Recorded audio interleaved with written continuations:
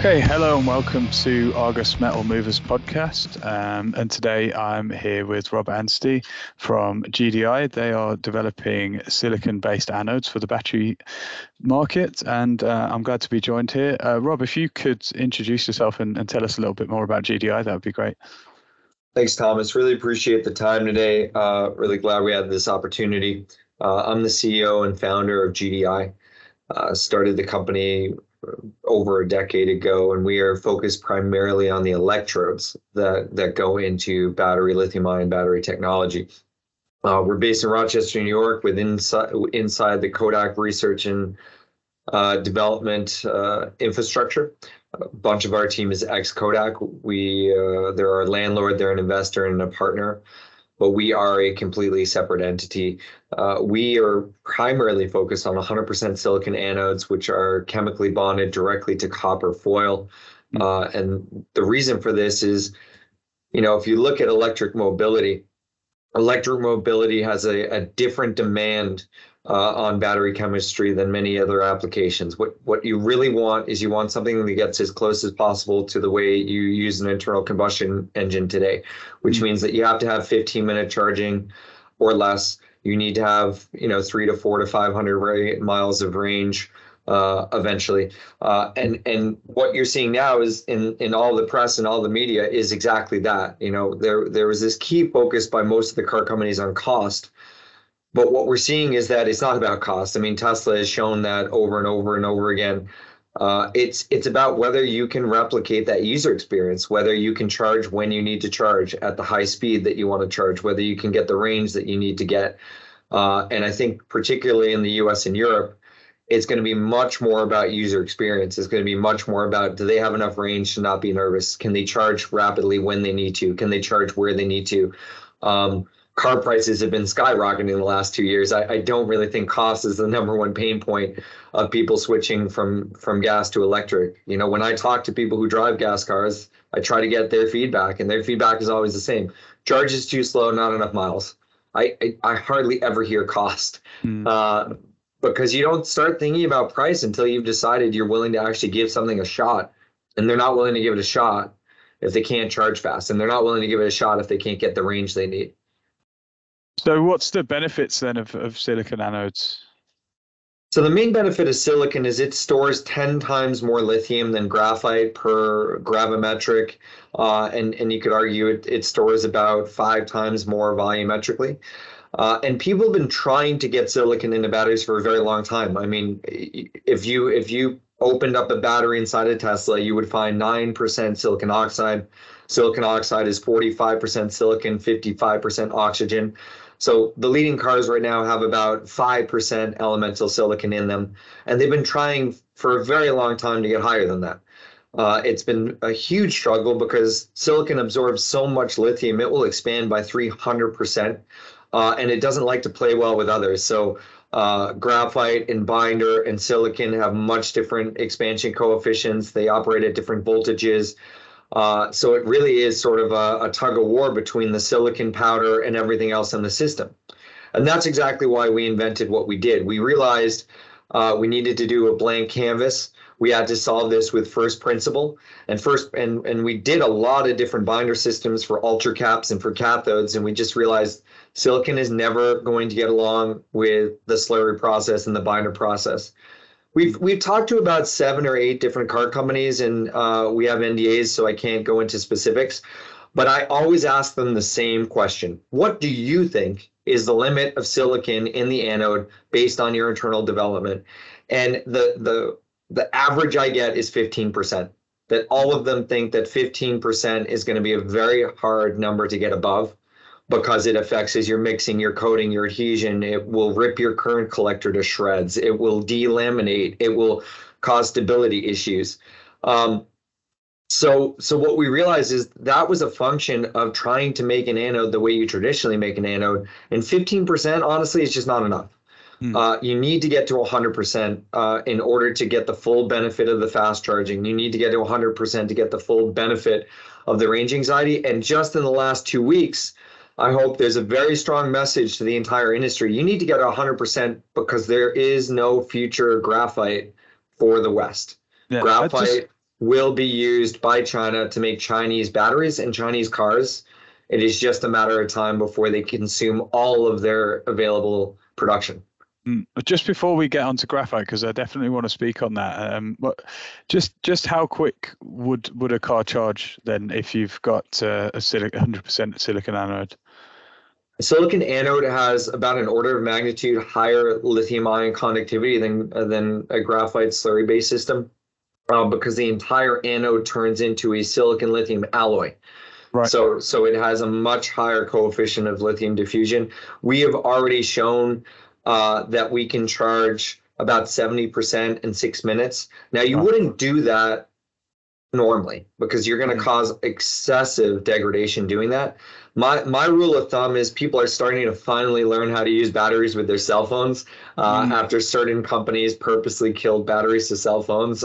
People have understood you really don't want to charge above 80 or 90. You really don't want to discharge between 20 and 10 if you want your battery to last a long time. And a car is an investment. A car is an asset.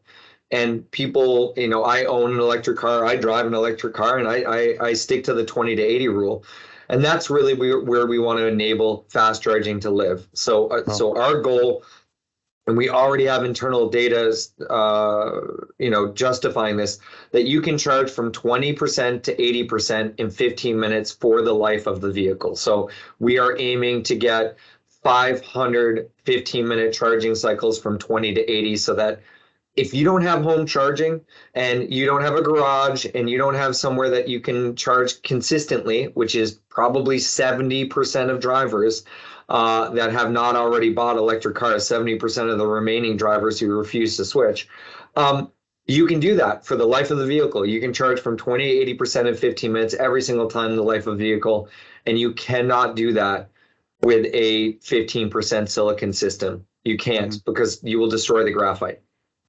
So, yeah, you've just said that word graphite there. I think that everyone's seen the recent news that China have imposed restrictions on their graphite. I mean, what impact do you think that could have on the West's build out of battery gigafactories and the whole battery infrastructure? So I would say don't take my word for it. China published all this in their Made in China 2025 plan. They have publicly told the world exactly what their ambitions are. They want to be the global leader in EVs and EV battery technology. They have never stated they want to be the global leader of graphite, ever. They have said very clearly, we want to be the global leader of EVs and batteries. And they always think way, way ahead of the West. The West is worried about next quarter, next quarter, next quarter. China plans in 5 and 10 and 15-year increments, and that's their biggest strength. Their biggest strength is their much more long-term planners.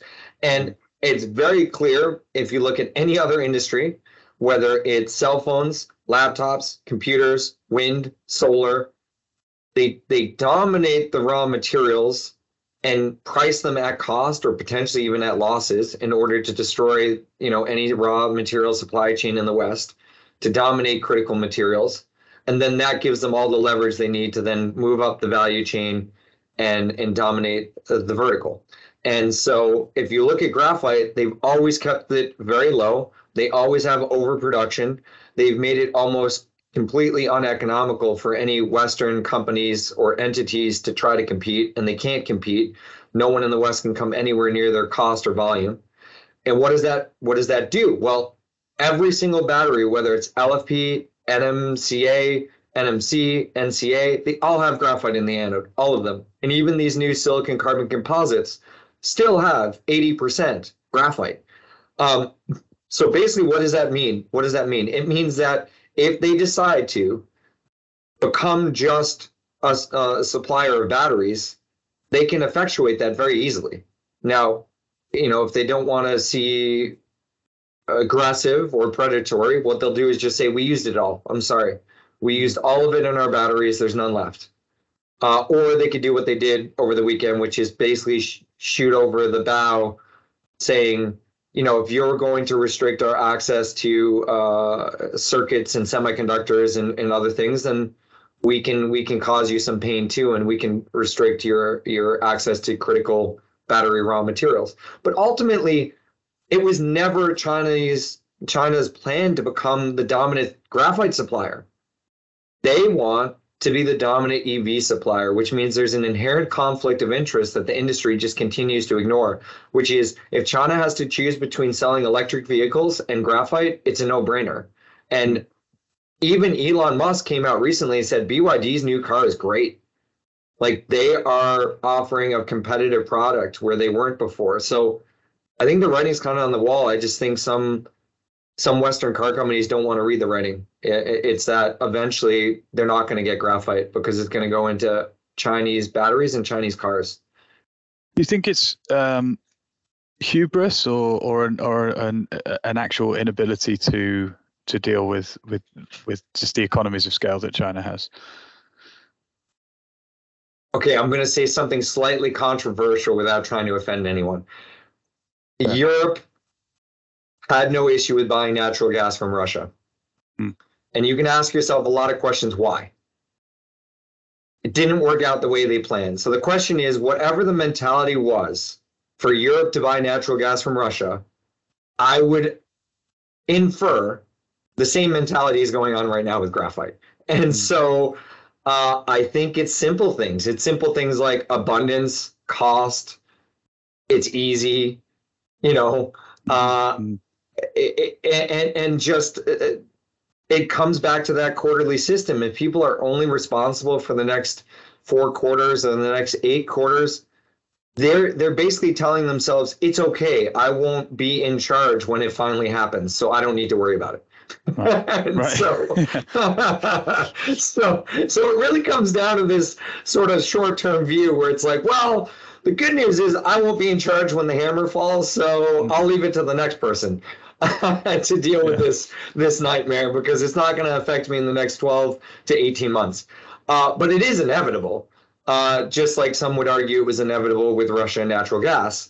So I think it's a mix of short-term focus, and I think it is a little bit of hubris where some of these Western car companies just don't think that China can ever make a competitive car. But if you keep talking about cost, and I hear it all the time from all the majors, oh, we have to have cost. That's a suicide mission. You will never beat China on cost, ever. Go talk to solar companies. Go talk to wind turbine companies. Go talk to anyone. Actually, just look at where your phone was made. Look at where your monitor was made. Look at where your computer was made. So if an automotive company is saying, I'm focused on cost reduction, then you might as well just sell your company to the Chinese automotive companies because you will never win that, ever. You need to focus on performance, user experience, the fact that there is still some nationalistic desire to buy, cars made in your country or your region. Cost should be the last thing on your list because you will never, ever, ever beat China at that, ever. None of the other industries worked out that way. So I think that's the other issue. I think the other issue is the car companies really need to realize we need to offer a different user experience, longer range, faster charging, better performance. Because Norway, as everyone should know, Norway is the litmus test. It is the future seer. And right now, Chinese vehicles are doing very well in Norway. Yeah. There's quite a lot of Chinese exports to Norway. We sort of track the export numbers from various different countries on electric vehicles, and China's gone from strength to strength, and it is sweeping up pretty much 90% of the world's electric vehicle exports as we stand. So we'll see if that continues to be a trend as the Western car makers build out. But I wouldn't be surprised. I think one interesting thing is when you're thinking about replacement of different battery metals in batteries, so say replacing graphite and with silicon and so on. I mean, do you believe there are other materials out there that China controls and that they could also use this tactic in?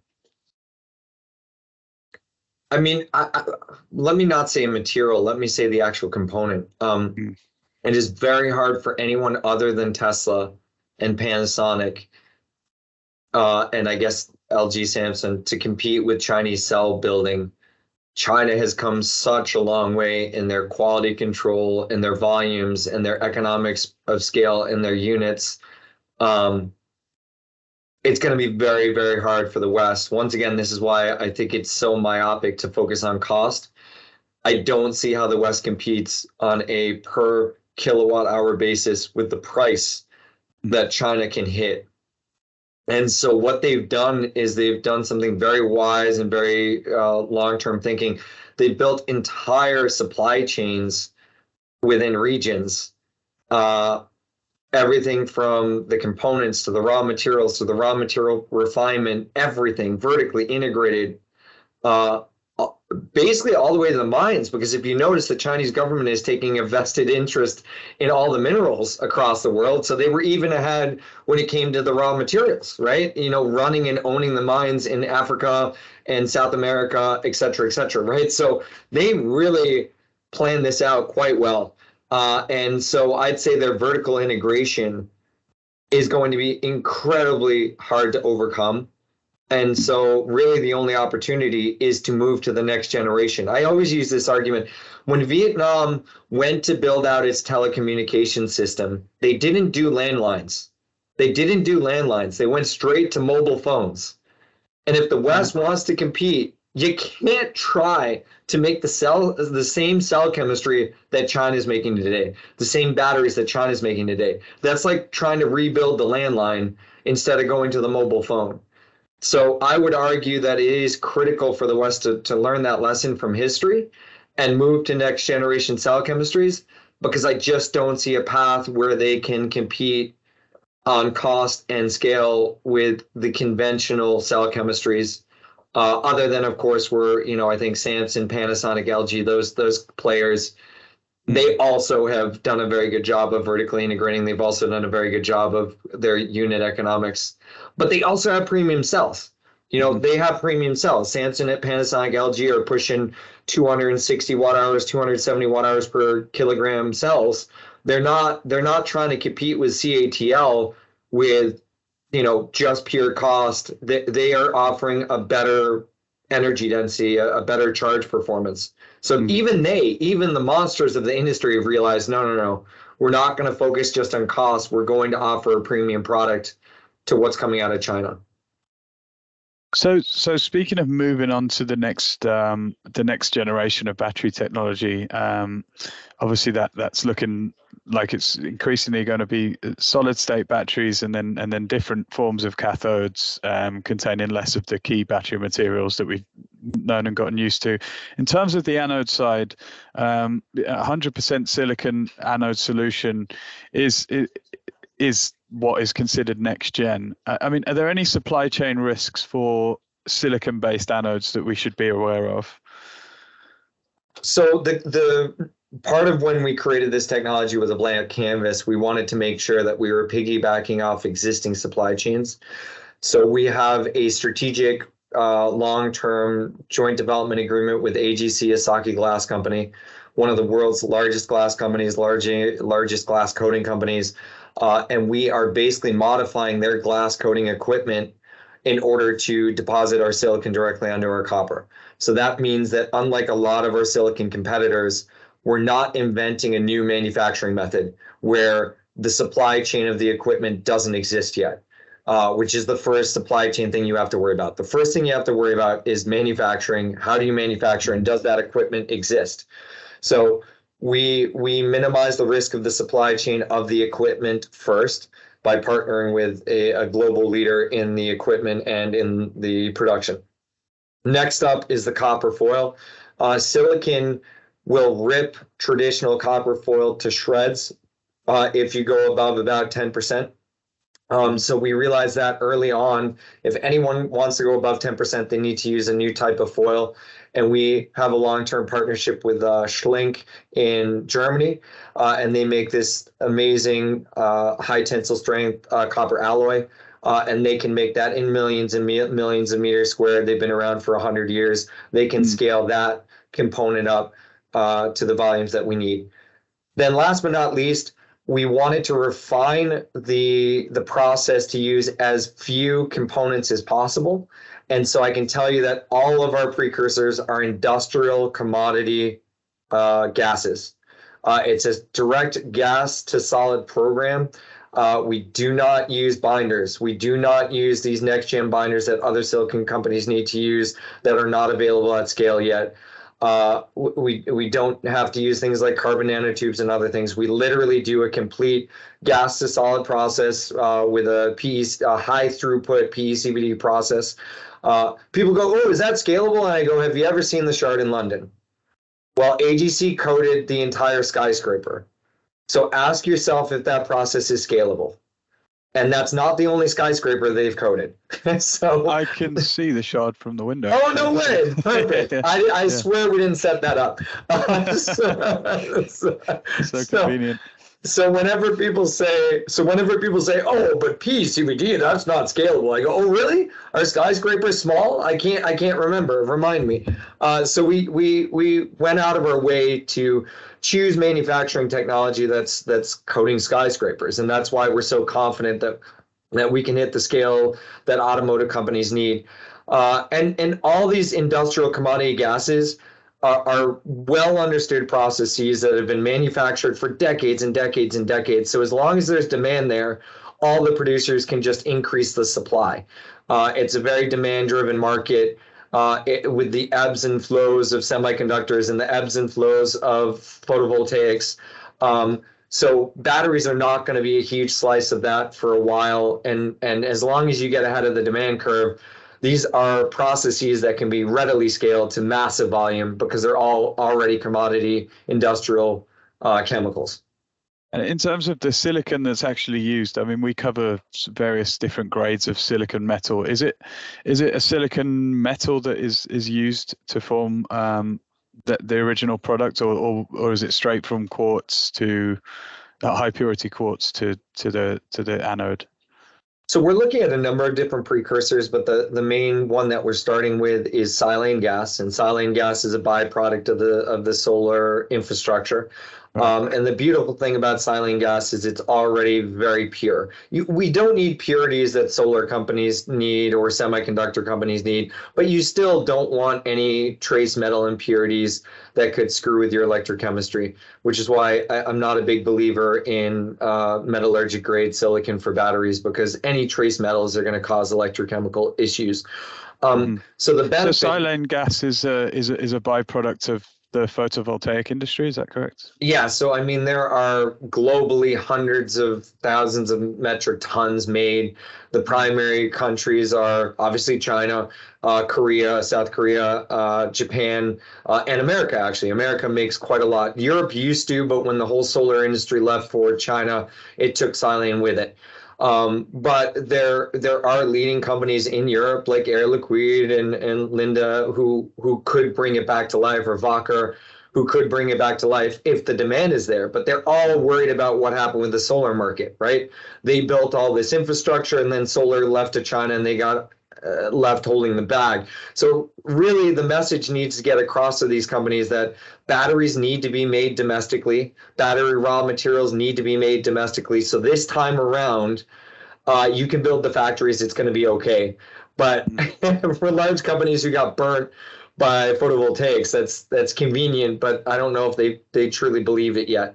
One company who's been very active is REC Silicon in Washington State and Butte, Montana, and they have a very large production output, and they've already got a number of silicon companies cooperating with them to use their material. So that company could easily scale production as the demand curve accelerates. Mm-hmm. Mm-hmm. So yeah, final question. What's your plan for the rest of for the future of the company? Where do you see yourself scaling up to? So most of our potential customers we talk to, and we love talking to people who've used silicon for a while because it makes our lives easier. They hate it. They hate silicon. They don't want to mix it. They don't want to coat it. They don't want to do anything. They just want something that they can put directly in a battery. So our vision is to make a complete silicon anode foundry. It will be similar to a glass factory or a solar factory. We get rid of the dry room. We get rid of all powder handling. And silicon powder is dangerous. A lot of people have to remember that most of the fires that happen in the photovoltaic industry were related to silicon powder. Silicon powder is exothermic. Silicon powder can ignite both outside a battery and inside a battery. So it also causes major safety issues during thermal runaway events inside a battery. So the key is get rid of silicon powder, get rid of it. So what we want to do is do that. We are going to build foundries where we will make miles and miles or kilometers and kilometers of silicon-coated copper foil, which can then be delivered directly to any end user or cell manufacturer who can then put that into cells. We already have some initial cell partners who have said just that. We have used leading silicon carbon powders. They are a nightmare. There is inconsistency, batch-to-batch uniformity. They don't mix the same way, coat the same way. It is traumatizing, I think was his word, traumatizing. He said, this is great. We can just take an anode and we could put it directly into our stack and it works just like a normal anode would work, and they can just build batteries out of it. So that's our mission. That's our vision, is enable silicon without all the pain, and just supply fully finished, mature 100% silicon anodes on copper that can go directly into cell construction. Fantastic. I think it's a really interesting conversation, and thanks a lot for your time. I hope that everyone goes and checks you out. And yeah, thanks for being with us, Robert. Hey, Thomas, I really appreciate the time today and your interest, and looking forward to future conversations. That's great. Thanks everyone for listening to Argus Metal Movers. If you want any more information, you can go to www.argusmedia.com. I'm Tom Kavanagh, and I will see you next time. Thanks.